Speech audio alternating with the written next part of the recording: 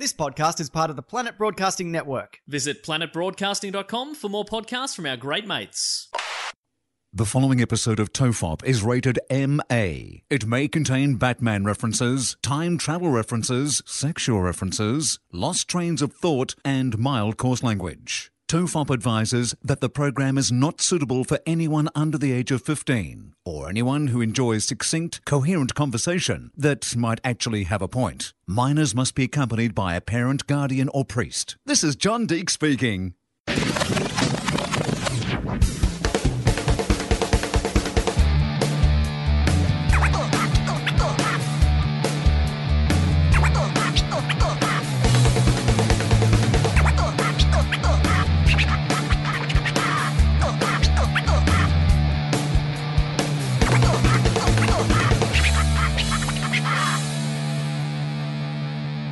Everyone relax. This is TOFOP. I'm Charlie Clausen. I'm Will Anderson. Hello, Charlie. Hi, Will.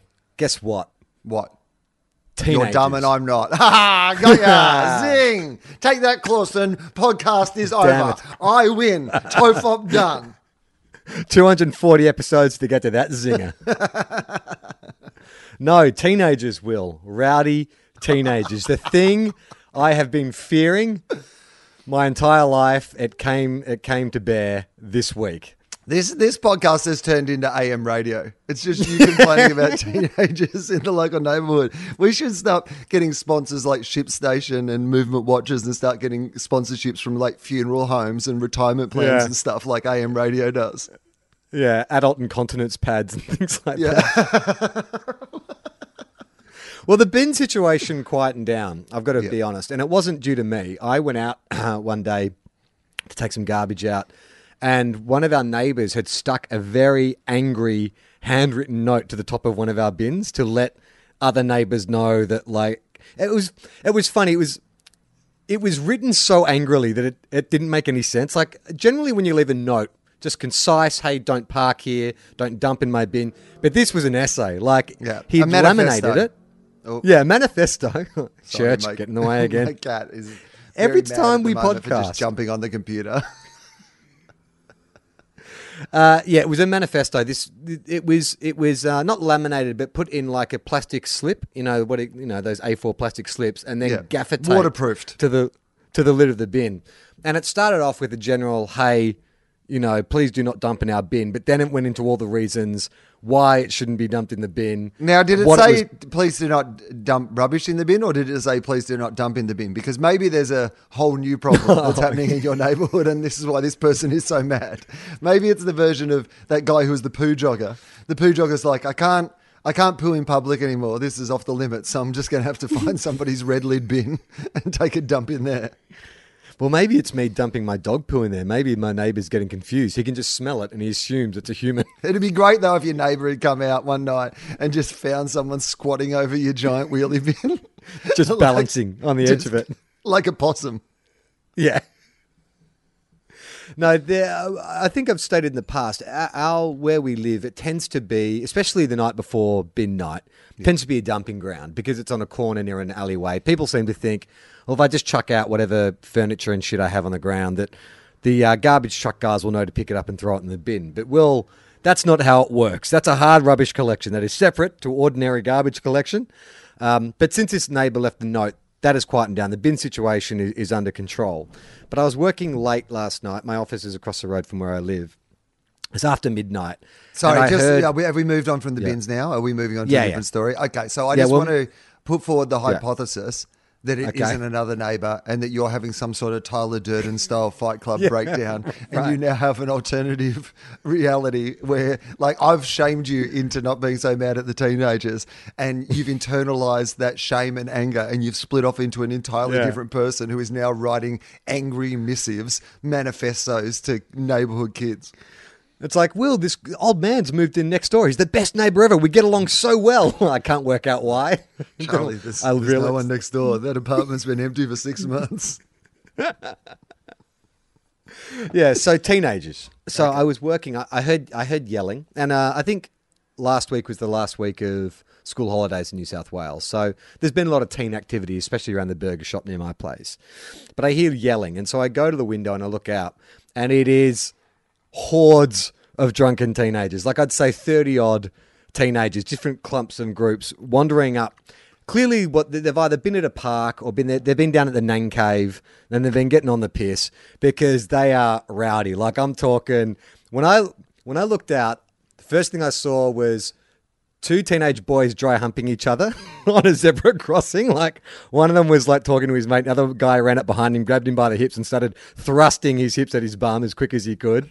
And then probably said to his mate that he was gay. Yeah, like exactly. Mate was gay. Like, you're gay. Yeah. Because I've done this to you. You're gay. I went up and bummed you. That makes you gay. Teenage boys really in control of their emotions and logic. Then on another corner, there was 3 or 4 boys like mock boxing or UFC fighting, I guess it was. Like there was 3 standing around while the other 2 were kind of sparring and throwing punches at each other. And there was a couple of girls. One girl was crying, another 2 girls comforting her. So it was every teenage cliche in the book. And what I love also, Charlie, is the fact that you've referred to 30 teenagers as a horde. In the old days, you would refer to that as a party or a good time. And these days, 30 neighbourhood teenagers, and you think you're in the final season of Game of Thrones and the White Walkers are coming. It's 30 kids. Well, I don't know why they descended on my intersection, but that's where they decided to stop. Maybe because there's a few bus stops there or whatever. But the piece de resistance is leading the charge was a little skinny kid carrying like a goon bag that was almost twice as big as his head. Like, I don't know if goon bags come in party size, but it was a gigantic silver sack. And the goon bag was getting passed around. So the UFC group, the dry humping group, the crying girl. So everyone was taking a little hit on this goon bag. So I watched this unfold for about 3 or 4 minutes thinking, this is great. Like, part of me was like, maybe I should... This is like brown cardigan content, but then I'm like, hey, maybe don't film teenagers. It's probably the better thing to do. At your window? Oh, no, it wasn't me. It was the crazy old man next door who was filming those teenagers. And when I yelled out, show us your giant silver sack, I was talking about the goon bag. The goon bag. So I'm watching all this play out, and then drama.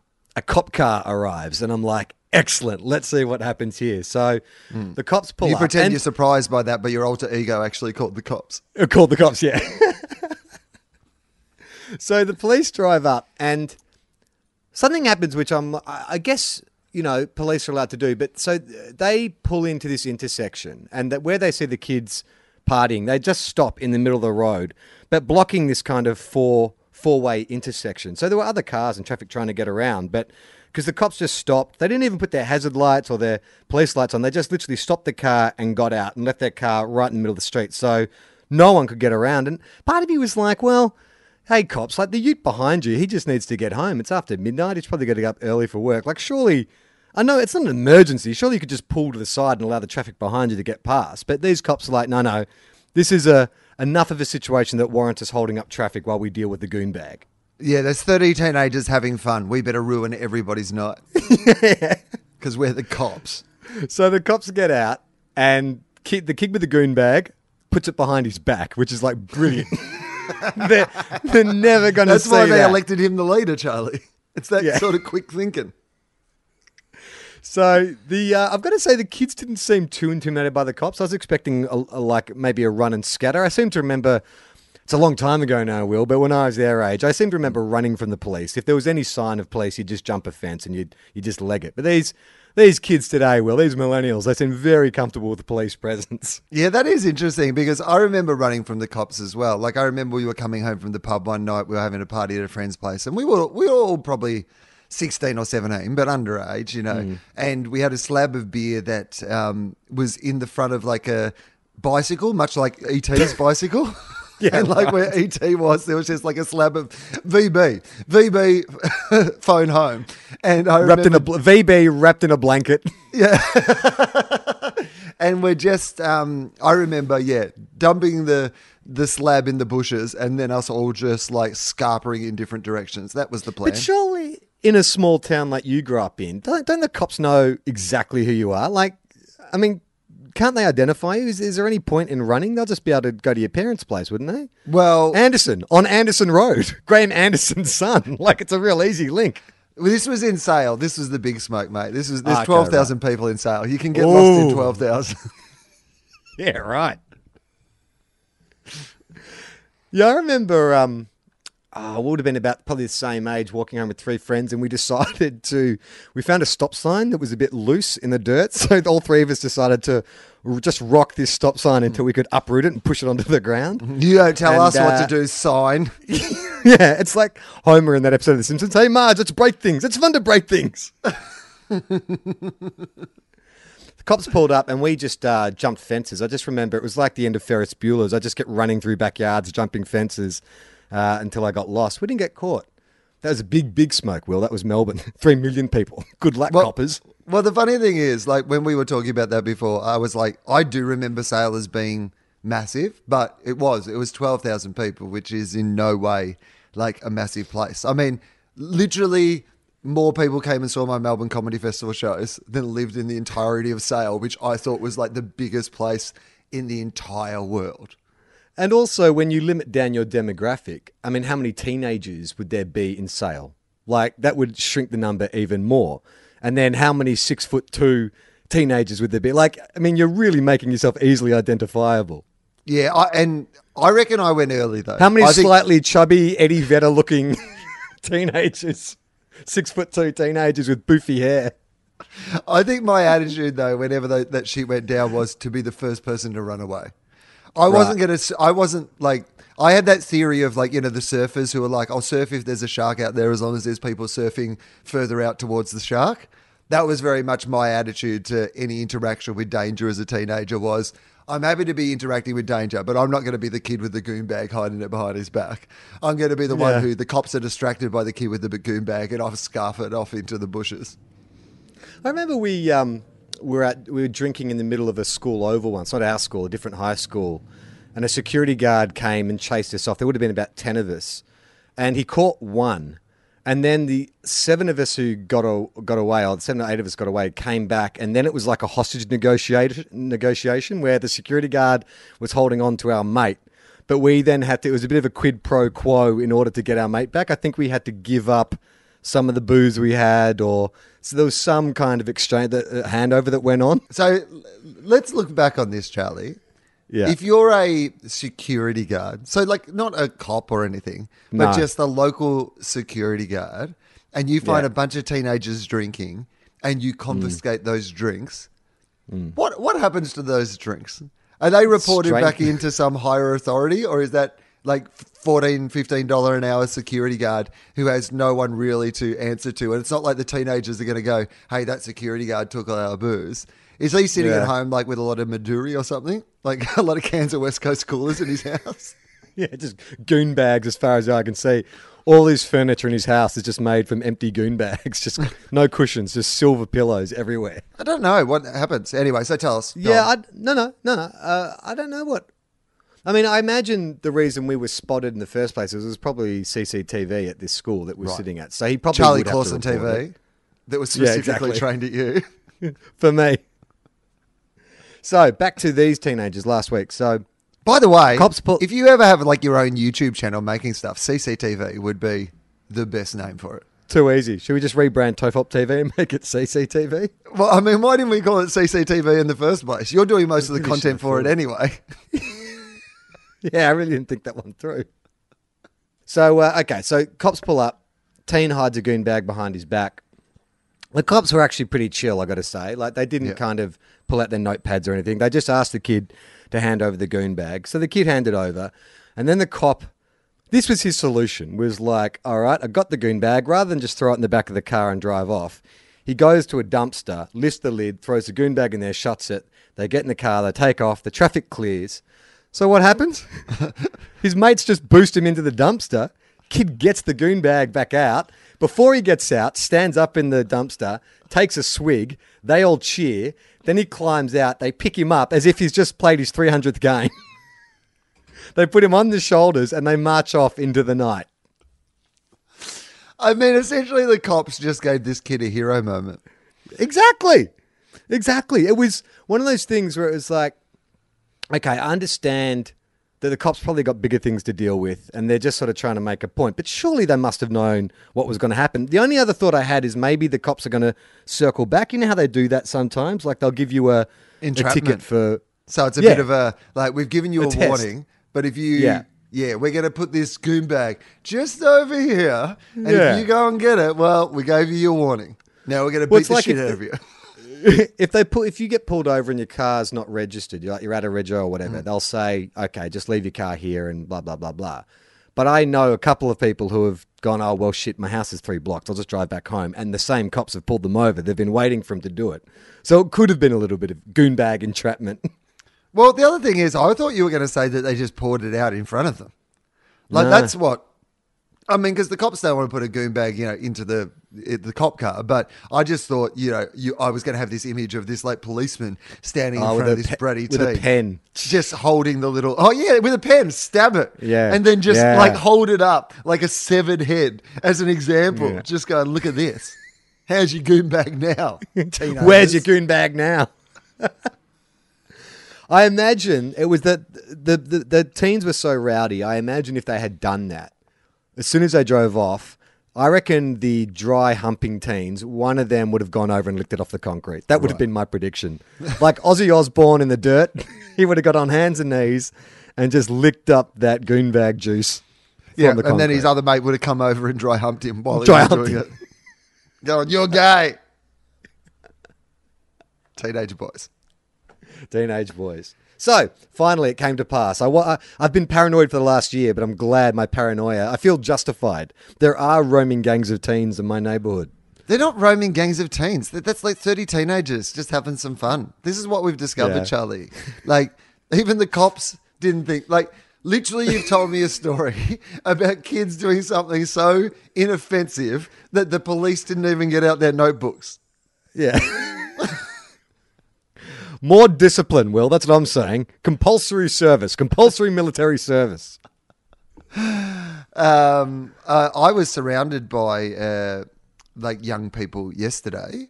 I went and saw the Harry Potter and the Cursed Child play. All right. You did go and see it. Yeah. So I got offered I'm interviewing Guyton Grantley, who's in the play. He plays Ron Weasley, adult Ron Weasley, in the play. And got tickets. Now, it's 2 hours 40 each half. There's an interval, but including interval. So the first half of the play, because it's in 2 parts, right, the play? Yeah. So the first half of the play, 2 hours 40 with an interval, but like the interval's only like 15 minutes or whatever. So like an hour and a bit. So wait, the first half has an interval? Yes. So I guess it's in quarters technically, but it's over 2 shows. You pay your money to go to a show, like a normal theatre show. It's a 2 hour 40 theatre show, and that's only the first half of the play.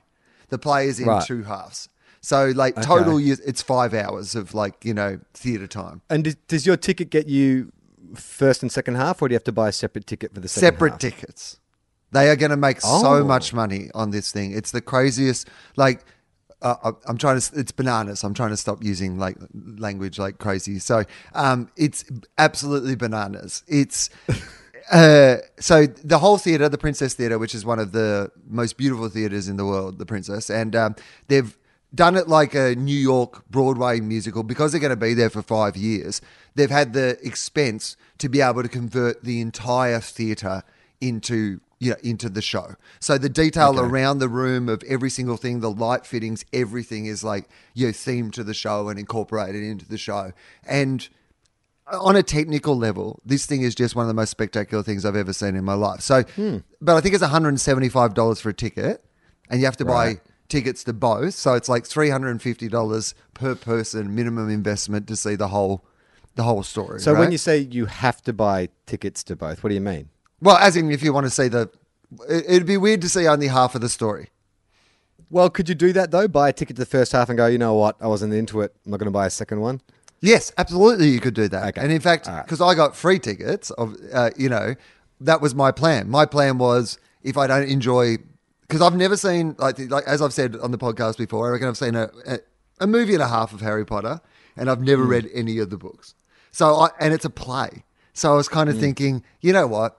I reckon after 2 hours 40, that might be enough for me.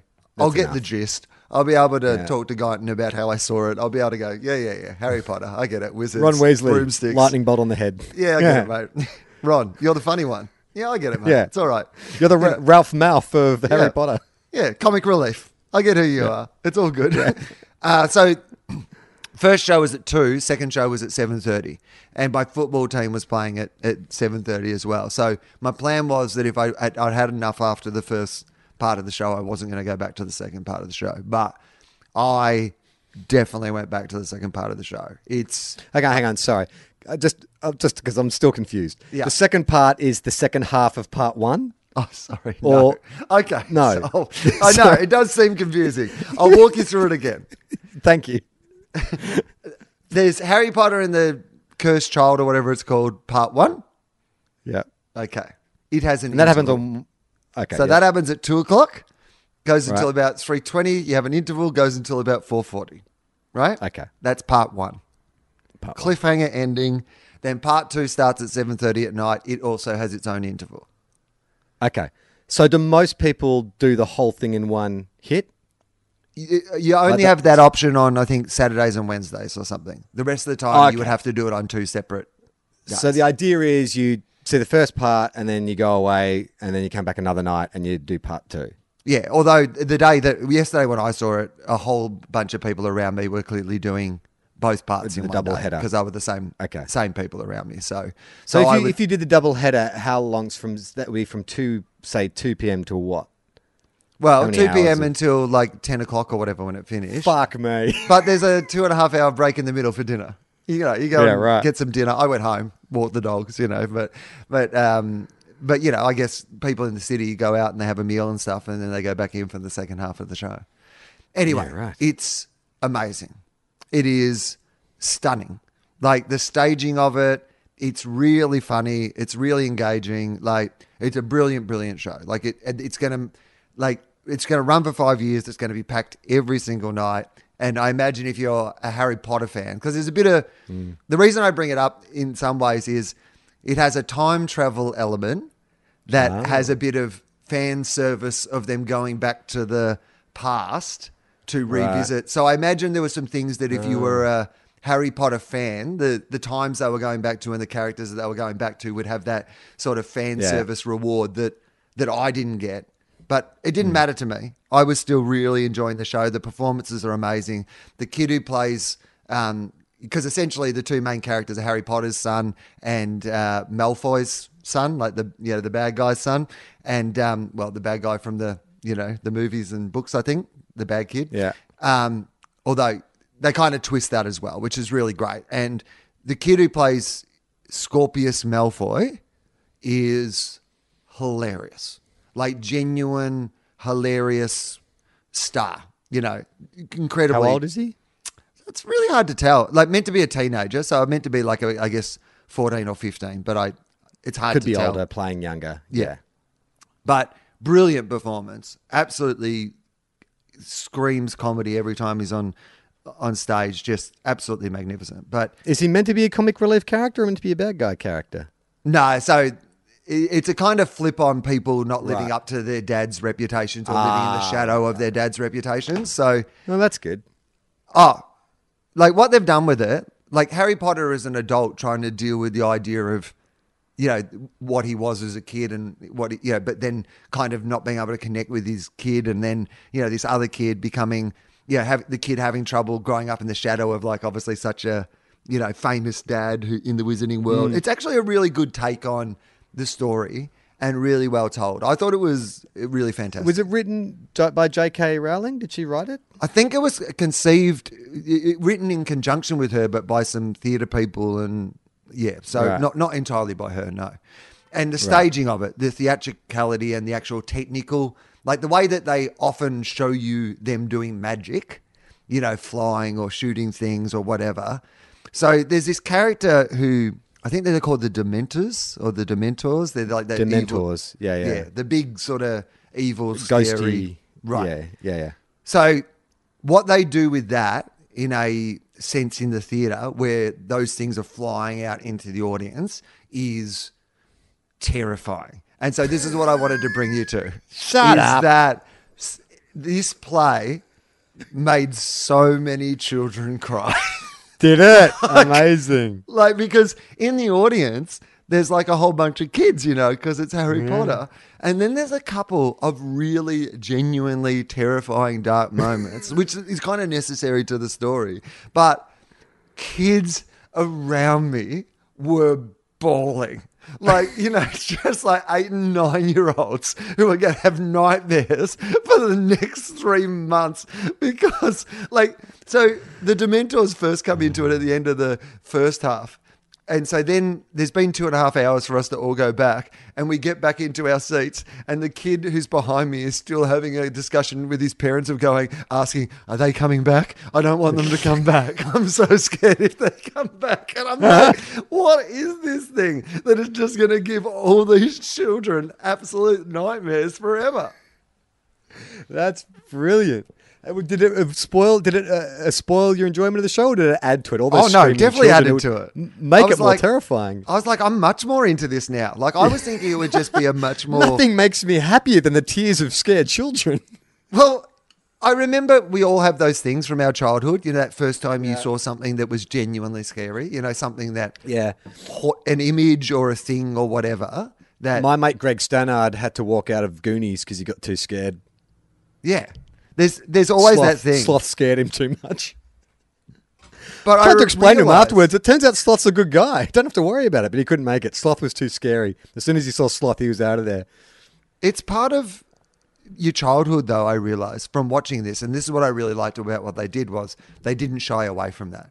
Like, clearly they must know. Clearly, every time they do this play in front of, like, thousands of people, like, there's going to be, like, 1% of, like, kids who are haunted forever because of it. And I was wondering, is that kind of an important part of being a kid, or like, kind of being exposed to these dark, scary things? I think, that's a really interesting question. I was talking about that with Jem over breakfast this morning because we've got friends who've got a daughter, she's 5, and she's very sensitive around death, like the discussions of not so much about ghosts or spooky things, but just the concept of life ending, which is fair enough. I mean, there's grown people who still have the same fear. But, I was thinking about that because I, grew up in a house where, we'd lost family members from an early age. And my mum was quite open about discussing it. So death was never really like it's not something that kept me up at night. Like I had sort of normal kid fears of ghosts and goblins and, all that other kind of stuff. But I think it was not that it wasn't damaging to me to face that stuff. And if anything, like if it prompts questions, like I remember being 5 years old and seeing a trailer for An American Werewolf in London. You know that scene in American Werewolf where he has the nightmare when he's sort of turning into the wolf and he's in that hospital bed and his eyes snap open and he's got the yellow eyes and the teeth. And I remember like seeing that and like shrieking, like as soon as I saw that on TV and having to run out to find Mum and sitting with her and then her deconstructing how movie making's done, and that was an actor and that they use makeup, and there's a point people like being scared, and you realize that your heart's beating really fast. Well, the same way you like to go on a roller coaster, some people like to look at scary things, but there's a difference. You're safe, and it was good for me, I think, in a lot of ways, just because then when I would see scary movies from then on, I would get the thrill of I don't know if I'm enjoying this, but still be able to step back from it and go, but that's just a form of amusement. Well, this is what this thing did very well, I noticed, because nobody walked out or anything. Possibly because they'd all paid, $350 for their day's entertainment. And if there was like a family of 4... Some angry dad is telling his kid, you stay there, you sit in your seat and you cry your eyes out. But it did seem to do a very good job of going from here's this really terrifying thing into here's... something fun, and now you're back in the story. And it did make me notice that kids can go on that roller coaster of going, I'm terrified and I'm crying, and then a few minutes later be sort of laughing and back into it as well. Yeah, I mean, I think it's the context of it. Like you're saying, the story served. It wasn't a gratuitous, hey, let's just fucking play a loud noise or turn the music up or whatever just to scare you. Like there is context for it, and then there's an exit strategy as well.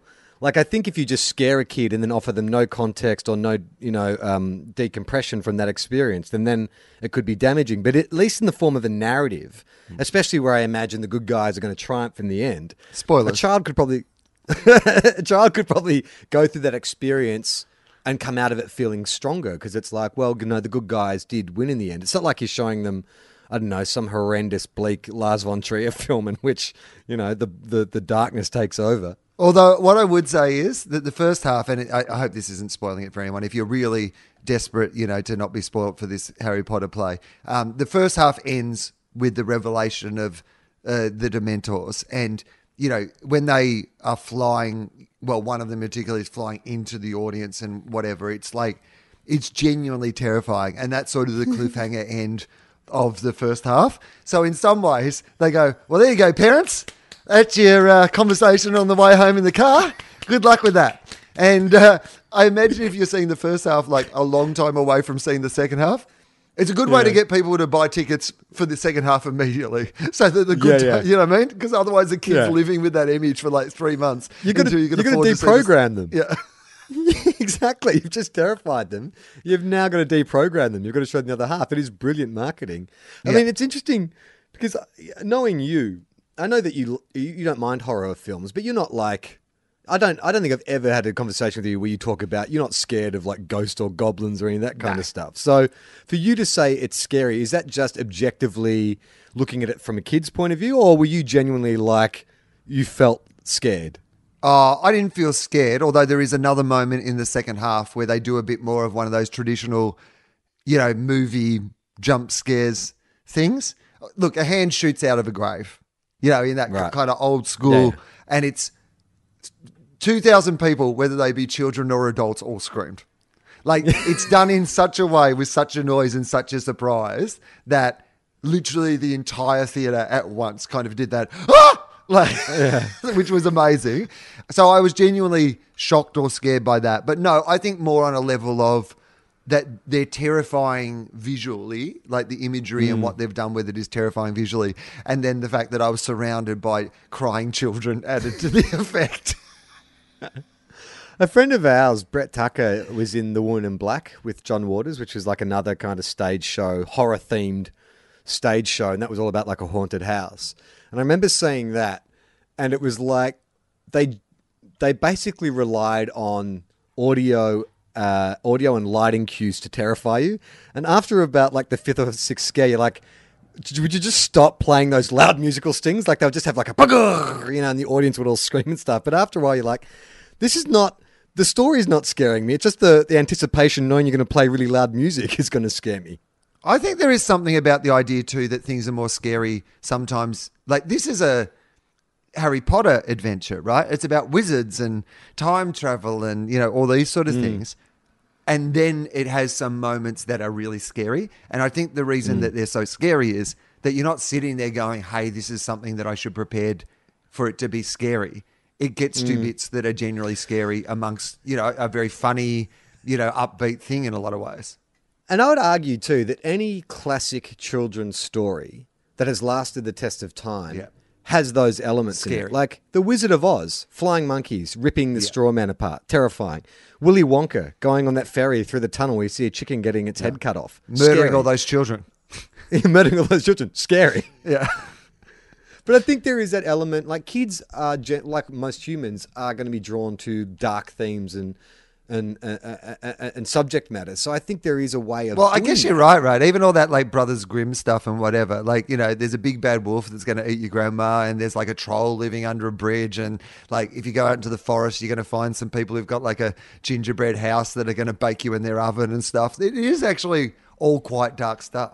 Yeah, and I don't think there's any harm in preparing a kid a little bit for the fact that they're going to encounter things that like upset them or scare them or find them disturbing. It's a controlled, like I said, it's not like they're just randomly flashing up violent imagery or something like that. It's within the context of a story, and they can sort of think their way out of it. And I actually think it's one of the shames with kids' films these days is they very rarely, like back in our day, there we go, old man, my neighbour's speaking here. Back in our day, Will. But kids' entertainment did work on that double level where, you know, adults could watch it as well and get something out of it. And maybe kids, there were darker themes that maybe as a kid you didn't quite understand, but as an adult you look back and you go, oh, this is a metaphor for kind of like temptation or something like that. But now in this kind of highly sanitized, Disneyfied version of children's entertainment, it's very rare that you get to watch something like that and go, oh yeah, like, you know, they went somewhere really, like, think about, Jim and I were talking the other day about Neverending Story, and that scene where Atreyu's horse like falls into the sandpit, and this kid is desperately trying to rescue his horse, you know, which is every kid watching. It's their dog or their cat or their pet, you know, and you watch that animal die. It's like, if they remade it, I wonder if they would put that scene in, because every person I know, particularly females, if they grew up and they were like horsey type girls growing up, that scene, still they'll get choked up. Like, I know Amy gets choked up talking about that. Gemma got upset talking about it. Like, it is one of those things where I don't feel you see that in kids' films these days. Well, yeah, so I liked it. Big thumbs up. That doesn't need my recommendation. It's going to do fine without it. But yep. It kind of made me... It didn't make me more interested in rediscovering the Harry Potter universe in any way. Right. Oh, one of the interesting things about it, Harry Potter fans will know this, but Hermione in this is black. Like, it's a black actress, and, you know, her and Ron have a black child, and it's, for me, having never watched the movies, it didn't even occur to me. But I wonder if there didn't seem to be any, you know, I mean, I think people are fine with it. Oh, hang on. Are you all right? Are you going to say you wonder if people are bothered by that? If some people kicked up a fuss about that, some Harry Potter purists? Well, I imagine they did, right? There must have been, of course. There must have been some fuss about it. Yeah, of course. Yeah, but of course, because I don't follow Harry Potter news, I did not know that was going to be the case, and B, had no connection to the original character to feel one way or the other. But it did occur to me, I was like, oh, I bet some people were mad about this. Oh, I mean, any discussion about Idris Elba playing James Bond and people lose their minds. It's so funny because they're fictional characters. Like, they're not, I mean, I can imagine if it was a historical figure, you're like, well, Freddie Mercury wasn't black. So, well, he was black. He was Pakistani. Well, bad example. Bad example. I'm trying to think of one white person from history, and I can't think of one. Martin Luther King. If they said that Martin Luther King was black, for example. But does it really matter? I mean, if there's nothing in that character's bio that says, you know, that they're particularly from one place or another, why does it matter? Why does it matter? If it's this, essentially you're watching James Bond for gadgets and fights and stunts and beautiful women and all that kind of stuff. So who cares? Well, certainly they pay no attention to it in the story, like, which I loved. Like, there's absolutely, it's just like, no, this is Hermione. There's no reference to it or any particular, no one ever says anything about it, which I thought was great. It was fantastic. And the woman who plays Hermione is amazing. Oh, I did learn something. Voldemort. I thought it was Voldemort. What? Voldemort. Yeah. Silent T. Apparently. Well, at least in this universe, in this play universe, Voldemort with a silent T. I've been going with Voldemort. We should change the name of the podcast to OFOP. OFOP, silent T, like Voldemort. Yeah. Our hero. Hello everyone, Mike Hal here. At this point in the episode, Will and Charlie begin to discuss Avengers Endgame. They do a great job avoiding specific spoilers, however, they do cover some general themes that could act as spoilers. If you don't want to hear any conversation surrounding Endgame, skip ahead to timecode 5505. Thank you for your cooperation. Now, we discussed off air, we should do a little roundup of Avengers Endgame. We've both been lucky enough to see it in the first week.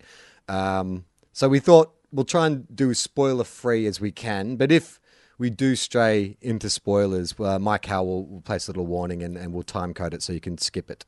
And what I would also say to people is that if you are a huge fan of this franchise, see it without spoilers. Anything. Like there's some movies that I don't care about spoilers. I will listen to an entire Weekly Planet podcast of them talking about a movie and then go and see the movie and actually enjoy it more sometimes. But this is one of those movies where if you really care about this, like, just turn off even this podcast now, because anything that we talk about could be in a way a spoiler about the movie. Yeah, I agree. Because I did that. I went radio dark. I used my mute function on Twitter for the first time ever, and I muted Endgame, Avengers spoilers, and I managed to not hear anything. And so I was really surprised. Like in the first 15 minutes when I saw what they did, I was like, oh, I actually even elbowed Gemma and was like, oh, because it's like, this is unexpected. Oh. Are we in spoiler territory? I mean, we're not in spoiler territory now, but the one thing I would say is that I love that essentially, and maybe this is spoilery, so if you haven't switched off now, definitely switch off. This is not huge spoiler, but I love that it was Back to the Future 2. Right. Well, I love that the movie Back to the Future is referenced in this film. Is that a spoiler? That probably is a spoiler. Like, yeah. But they have at the start of this film a conversation around time travel and the rules of time travel, which is actually necessary to the rest of the film. Like, they're setting up their versions of how the rules of time travel work. And they have what could have been lifted out of a TOFOP episode discussion around time travel. And I'm like, the Avengers are doing a TOFOP. This is the best movie ever. It is so funny you should say that. I thought they were going to get a list of the 25 best time travel films of all time and go through them one by one. I was just listening to that episode of TOFOP because I was going through that episode and I was like, oh, this is funny, and naming all the time travel films. And then I literally saw Avengers the next day and was like, this is crazy. They've just named like all the films that we made jokes about. In many ways, Skyscraper the Musical, the podcast, is a perfect companion piece for Avengers Endgame. What I loved as well is that once you've watched the first 15 minutes of the film, you've seen everything that you saw in the trailers. So even if you saw the trailers, like it had been around that they'd only given them 8 minutes of footage or whatever for all the trailers, but you see most of that in about the first 15 minutes of the film, and then you are pretty much on your own in regard to anything you might know about what's going to happen. Yeah, I just found the whole thing really satisfying, like surprising and really satisfying. I thought they did an amazing job of kind of serving each character. Like, obviously the way they mapped it out was some characters get more service in Infinity War and other characters get more service in Endgame. But I think the way they prioritize that makes complete sense, because Endgame, you really want to see what happens to the guys you started with. And I thought they did a really good job of just giving all those characters their moment. The thing that I would say mostly about it is that they had one of the hardest jobs to do. They had 21 movies and 11 years to essentially try to wrap up in 3 hours, and to even just pull that off would have been in itself an amazing feat, just to pull it off.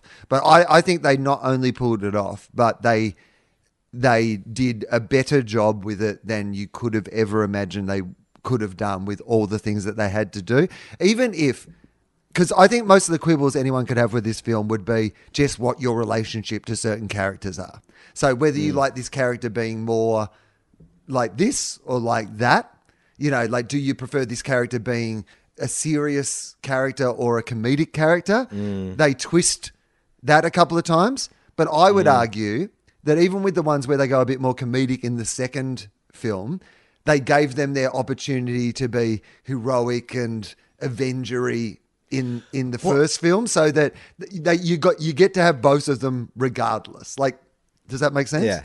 Yeah, 100%. And I don't think I can remember a film that has more high quality actors delivering more ridiculous dialogue with absolute sincerity. Like, there's just a few scenes where I'm like, oh my God, like, this actor is really committing and this dialogue is laughable. Like, in the hands of a lesser actor or a lesser director, it would be garbage, but they 100% commit. Like, it really is a great example of, like, if you get top shelf talent, they can do anything. They can elevate anything to a high standard.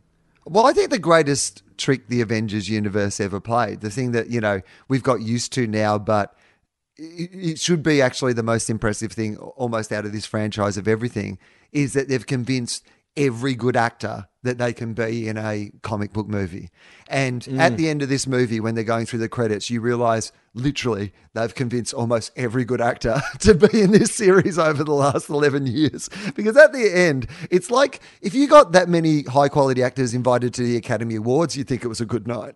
Like, and they've all been in that movie. 100%. Like when you're in a movie, now this is a tiny little bit sport. I mean, all this is, but I'm trying, but when you can get actors of the quality of Natalie Portman and Michelle Pfeiffer to be involved in something where they barely get a line or don't get a line. Yeah.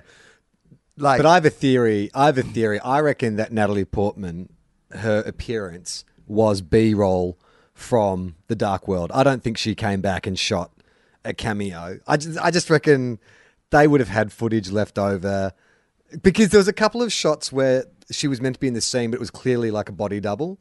And it's like, well, they didn't have her for multiple days because otherwise you would have been able to get all those shots in one day. I reckon they just had some B-roll footage they didn't use in Thor: The Dark World, and they just used that in the film and gave her the credit. But she went to the premiere, like so. Oh, did she? Yeah, so she's because she walked away from the Marvel universe and was never going to work with them again. So obviously they got her agreement to at least go, we want to put you in this final movie. She's going, well, I'm not coming, but if you got some B-roll and a body double, I'll come to the premiere.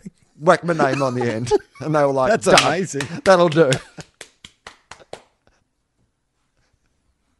I thought it was, I thought they did such a great job of balancing out because when I think about superhero fatigue, it's always, oh God, the third act is always just a CGI battle. And, you know, again, spoilers, but you know, I mean, you're gonna build to a big fight. Like that's obviously what's going to happen. But I thought that they were very economical in the way they used that. And all the stuff that I liked the most about the film was two characters talking. That was my favorite stuff.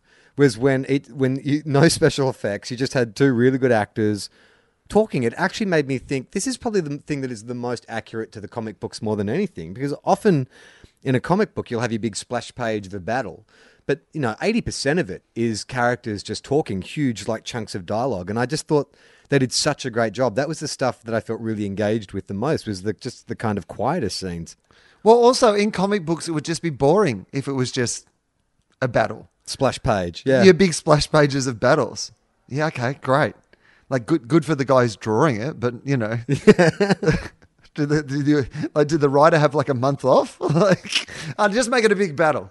You can wing it. I don't know. Spider-Man jumps on a building and shoots some webs and stuff. So Tofop says Avengers Endgame should do well. According to us, now that we've endorsed it, I'm sure it's going to do great. Yeah, Harry Potter and Avengers. We've got behind some real risky propositions this podcast.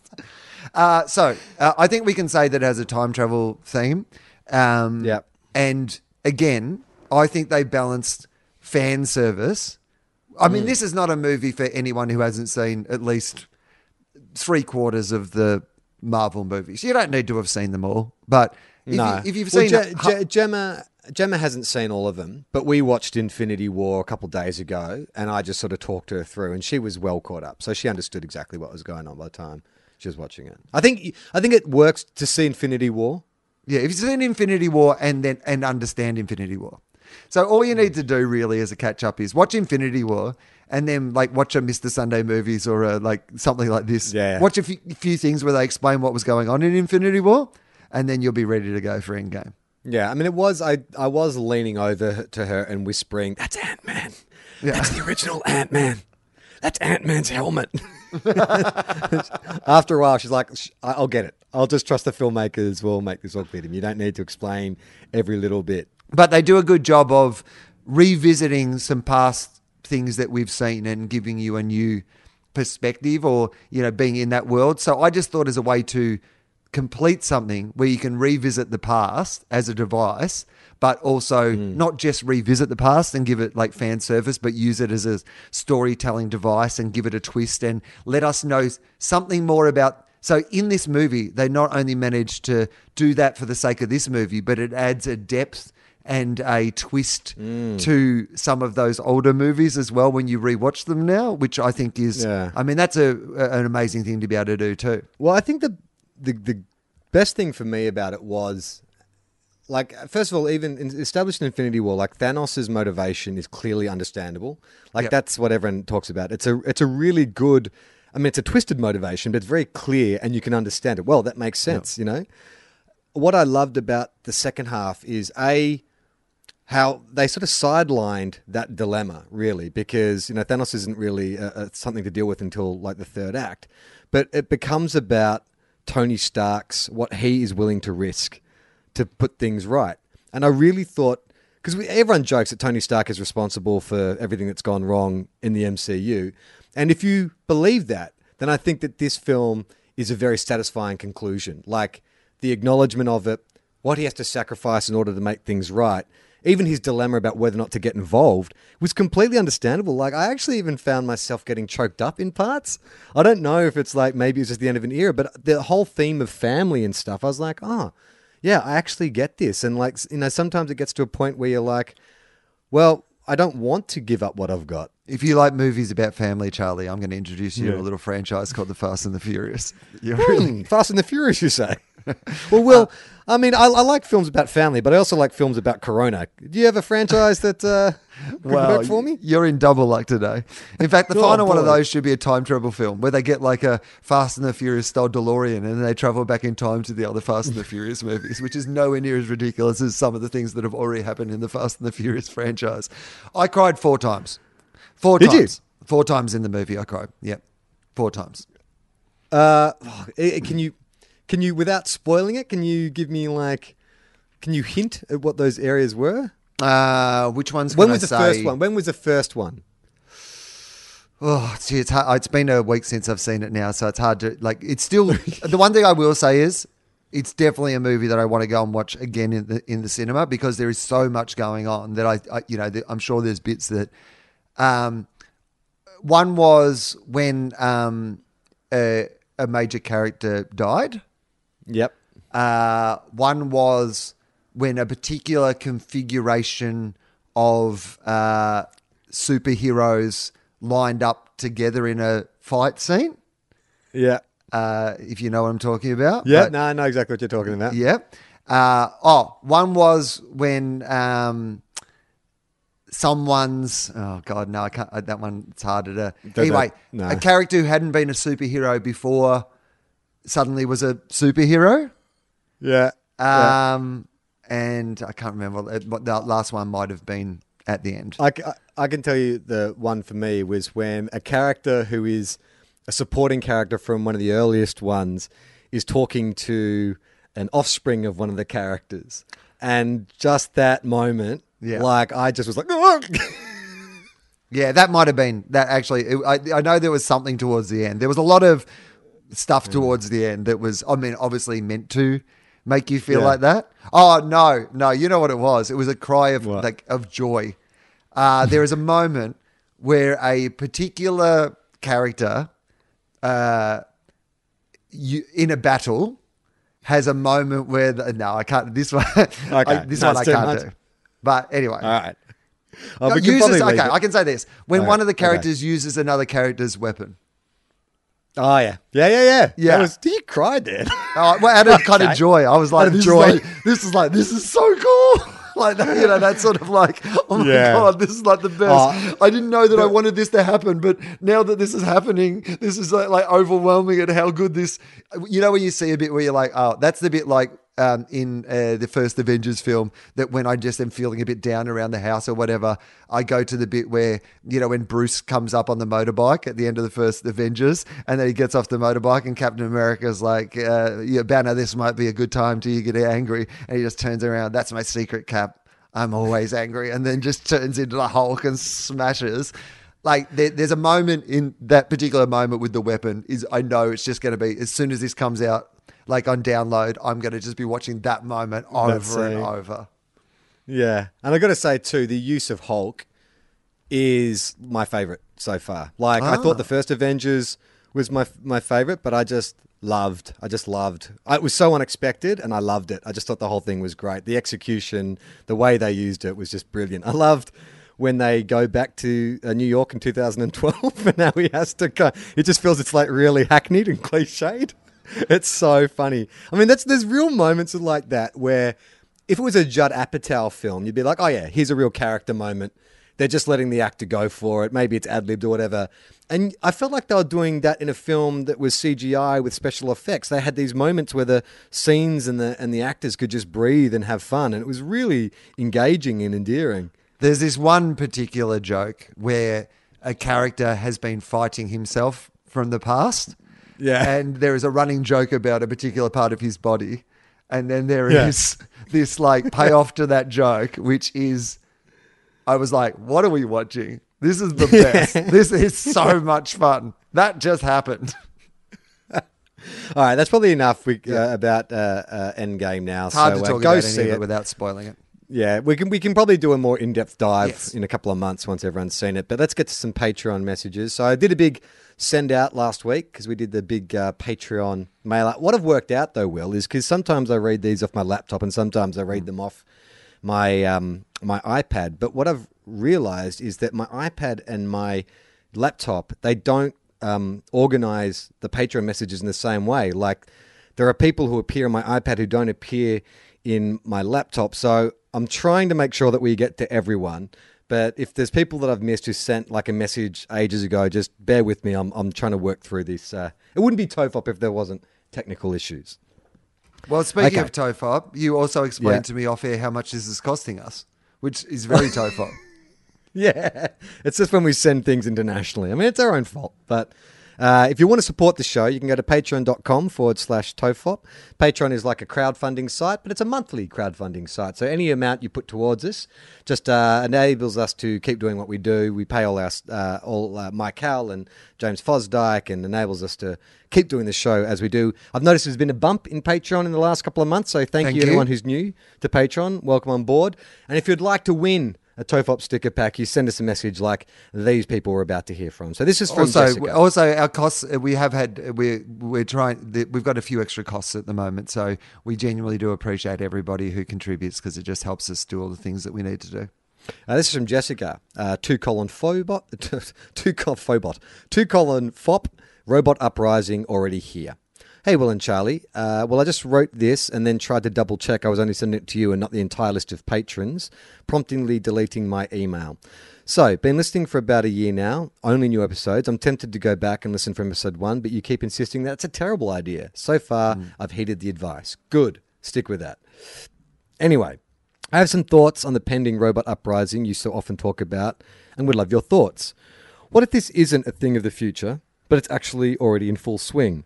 And not in the form of Alexa, Google Home, ringing doorbells, etc., as you would think. Rather, I think the uprising is taking place in real time in the form of the Kardashian family. Think about it. They've instituted themselves in our society. They have millions of followers from around the world. They buy, wear, eat, listen, and watch anything they do and say. They dominate social media and even have their own sim-like video game. The TV show continues to amass ratings, and they are multiplying at astonishing rates. And then there are the physical assets. Whether they're enhanced or natural, they are the perfect disguised distraction for what I assume are necessary robot bits and pieces. If this is the case, we are more screwed than we thought, as they just need to say the word and their legions of robot followers will form into a massive army. Not the brightest army, albeit, but there is something to be said for strength in numbers. So what do you think? I am one of your overseas listeners and probably not your target audience, being a middle-aged, thanks for solidifying that, Will, woman from New Jersey. Nonetheless, if this is found worthy of a sticker book, my address is below. Keep up the great work, boys. So what do you reckon, Will? The Kardashians are robots. I think that's a pretty good theory. I mean, if you were robots trying to infiltrate the human race, pick the most popular family in entertainment. I mean, Kardashian sounds like Kardashian. Like it feels like a bit of a mechanical sort of sounding name. Like, you know. Yeah. Like if it was Star Trek and there was a race of Kardashians and they were like, you know, a sentient robot race, that would make sense. Yeah, the Kardashians. Yeah, absolutely. We're going to the planet of the Kardashians. And then sort of the next generation. Jenner. Oh, generation. Oh, my God. Mind blown. I mean, they do have the most sort of followers on Instagram and Facebook and stuff. So the idea that they are coordinating an artificial intelligence, and some people might argue that this sort of obsession that we have with sort of reality TV is distracting us from concentrating on the important issues in our society, whether it be politics or whether it be, the fact that, our privacy is being, taken by all these things. So you could do worse than using the Kardashian family as an example of, at least distracting us from the robot invasion. And isn't Kim going back to school? She's studying to be a criminal attorney or something like that? Yeah, that's right. Yeah. So they're going to infiltrate every part of society. I think this person could be onto something. Whether or not they're robots, I don't know. But they are going to take over. Change the laws. Yeah, I'm worried about the robots taking over. People keep sending me new Boston Dynamics videos. And a third of my show this year was pretty much about me worried about the robots taking over the world. And I've decided not to tour my stand-up show this year, mostly because I needed some time off, but secondly because it's about climate change and the robots taking over, and I believe those topics will only get more and more relevant as the years go on. So if I just let this show marinate for a year, I feel like it's going to be even edgier next year as we get closer to both of those things happening. Ryan writes in, "Hey Tofop, hey Will and Charlie, considering Will's hot take on Aquaman, which ended up being the most successful DC movie to date, I wondered what you both think of the new Shazam movie. As I write this, the second big trailer has dropped." That's how old these messages are. "And it's 2 weeks from release, so by the time you read it, the sequel might be out. I like the idea that the DCEU can drop the depressed Superman for a 14-year-old with an almost identical power set, but real vulnerabilities too. Love the pod. Please persist with Two Guys, One Cup too. As a West Coast supporter, it's been quite a ride hearing you get on board. Thanks, Ryan." I saw Shazam. And yeah, thought it was all right. I don't know what I was expecting. I've read the Shazam comic and didn't really like it. I don't know why I thought I'd like the movie. It's very, very family friendly. It was a lot more... I didn't realize how young a target audience they were going for, but it's a kid's film. I got tricked into seeing a kid's film, Will. I don't know how that happened, considering it's about a 14-year-old who can transform into a superhero. I don't know what I was expecting, but yeah, I mean, look, it's fine. It just wasn't my cup of tea. No, and I stand by the fact that Aquaman, despite the fact that it has been very popular, is a terrible movie. JD writes in, Tofop Respondents. Hey, lads. Long-time listener, first-time messenger. So a few years back, I was lucky enough to head backstage and chat to Will after one of his Perth shows. It was the end of his run, and his voice gave out, so he had to rest up. But it got me thinking of a hypothetical. Given that between podcasting, acting, radio, and comedy, the both of you generally rely on your voices, what do you think your careers would be if you couldn't talk? What would I do if I couldn't talk? Write, I guess. I mean, do I have to have a career? We're just going to sit back and collect that sweet disability check? Well, I mean, I've done okay. I could sell up and move somewhere cheap and, sort of live off my savings probably if I move somewhere cheap enough. Well, I guess if it happened to you now, like you suddenly, you lost your voice now, you could. But if you started your career and you're mute, you're like Holly Hunt in The Piano. Oh, right. What career would you have gone to then if you couldn't talk, if you've never had a voice? Mime? I could do mime. Yeah, you could be good at that. Or you could be the guy on stage at the Comedy Festival. You had someone from Auslan, didn't you, doing the signing for your show this year? Yeah. Well, I could just use sign language and become a professional. Yeah. I could do everybody's act in sign language. Be the world's greatest comedian in some ways. You see me at Eddie Izzard, you'd see me at Eddie Murphy. I'm the world's greatest comedian. How funny am I? And look at all the styles I can do. Here's my Nanette. The world's greatest time-traveling comedian, it sounds like. You're working with Eddie Murphy, who hasn't been on stage since 1984. I mean, well, Eddie Murphy's come back. The thing that was keeping him was he didn't have a good Auslan interpreter. Second hypothetical, if you have the time... sorry, there's a full stop there. Second hypothetical, if you have the time. You Freaky Friday style body swap with Russell Crowe for the day. What do you do with that opportunity? Well, I would start tweeting out #Tofop to everything. I'd give the podcast a couple of big shout outs. And that wouldn't be off-brand for Russell either. Like people wouldn't go, no. Somebody's clearly taken over Russell Crowe's body for the day. I don't know, what would you do if you'd have a few big names in your mobile phone, wouldn't you? Like you'd have Tom Cruise on speed dial, Baz Luhrmann, Nicole Kidman, Ridley Scott. I mean, I'd maybe make some prank phone calls. Or Maybe just even like have a day catching up with all those people. And maybe even mentioning Tofop to them. Just ringing up Denzel and going, hey, Denzel, I've just got a podcast recommendation that you might like. G'day, Denzel, it's Russ. I reckon that would be great. We hijack Russell Crowe's body for a day and all we do is use it to boost our podcast. Hey, Kate Blanchett, it's Russell. You ever listen to Tofop? Anyway, got to call Steven Spielberg. Cheers for the constant free entertainment, lads, and shout out to the Tea Room on Facebook. I'm one of the admins. All right, thank you, JD, for being an admin for the Tea Room, which is available on Facebook. As I've mentioned before, I'm not a member, but I do float in occasionally and observe from the corner, from the shadows. All right, well, let's pick a winner from this. You've got Jessica, who thinks the Kardashians might be robots. You've got Ryan, who was asking about Shazam, and you've got JD, who wants to know if we'll Russell Crowe for a day. What will we do? And losing our voices. I think just for running the Tea Room, we've got to send JD a sticker book, don't we? Yeah, that's unfortunate to our first one though, because I thought that was a pretty good hypothetical. But I think the fact that you're from New Jersey, Charlie's ruled that out, and he's gone, that is overseas. It's going to cost us $8. We're going to send it to JD instead. By the way, old mate in the middle, Ryan, you thought that Aquaman was good, so you're getting nothing. I'm going to send 2 sticker packs out today. One to JD, basically for running Tea Room, but also because it's a good question, and one to Jessica because it was a great question. Yeah. On Russell Crowe, though, I like that too, Charlie, because it rubs it in the face of Ryan. Don't defend Aquaman on this podcast. Everybody gets a prize, but you. While we're on the subject of Russell Crowe, we've got a couple of just regular emails to our T-mail address, which is emailtofop@gmail.com. If you're not a member of Patreon, and I understand that some of you can't be, but you still want to send us a message, just go to tofop.com. There's a link there. You can click on that. Send us an email that way. Okay, this is from Kathleen. Subject, Russell, Tofog, and the ESPY. Hi, Will and Charlie. Here's another tantalising Tofop fact.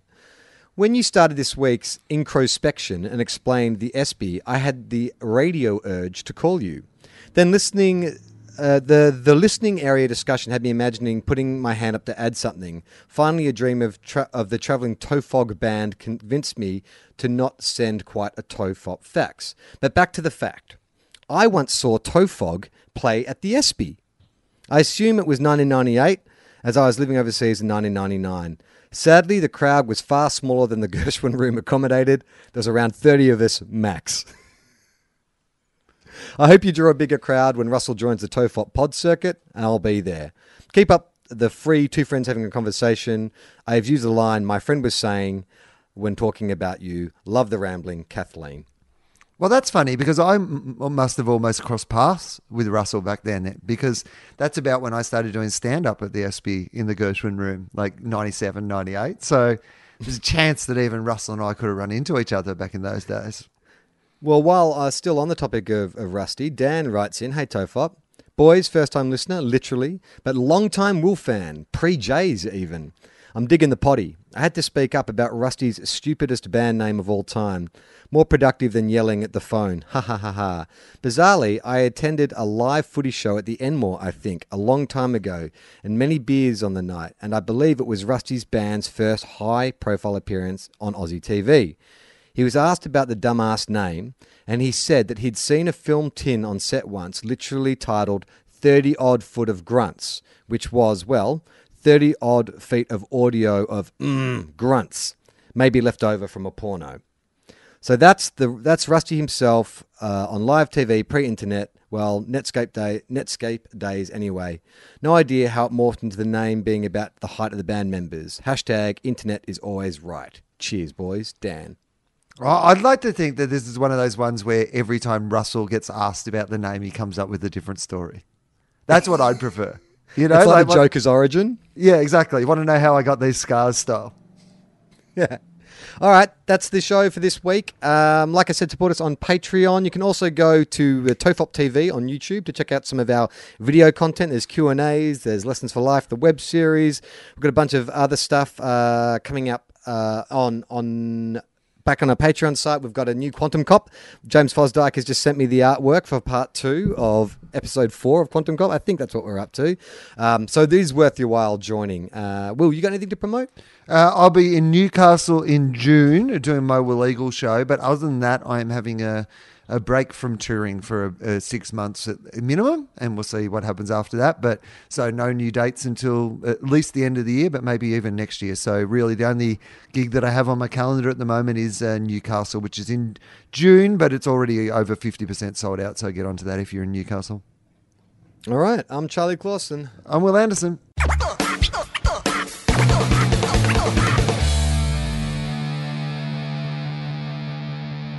This podcast is part of the Planet Broadcasting Network. Visit planetbroadcasting.com for more podcasts from our great mates. I mean, if you want. It's up to you.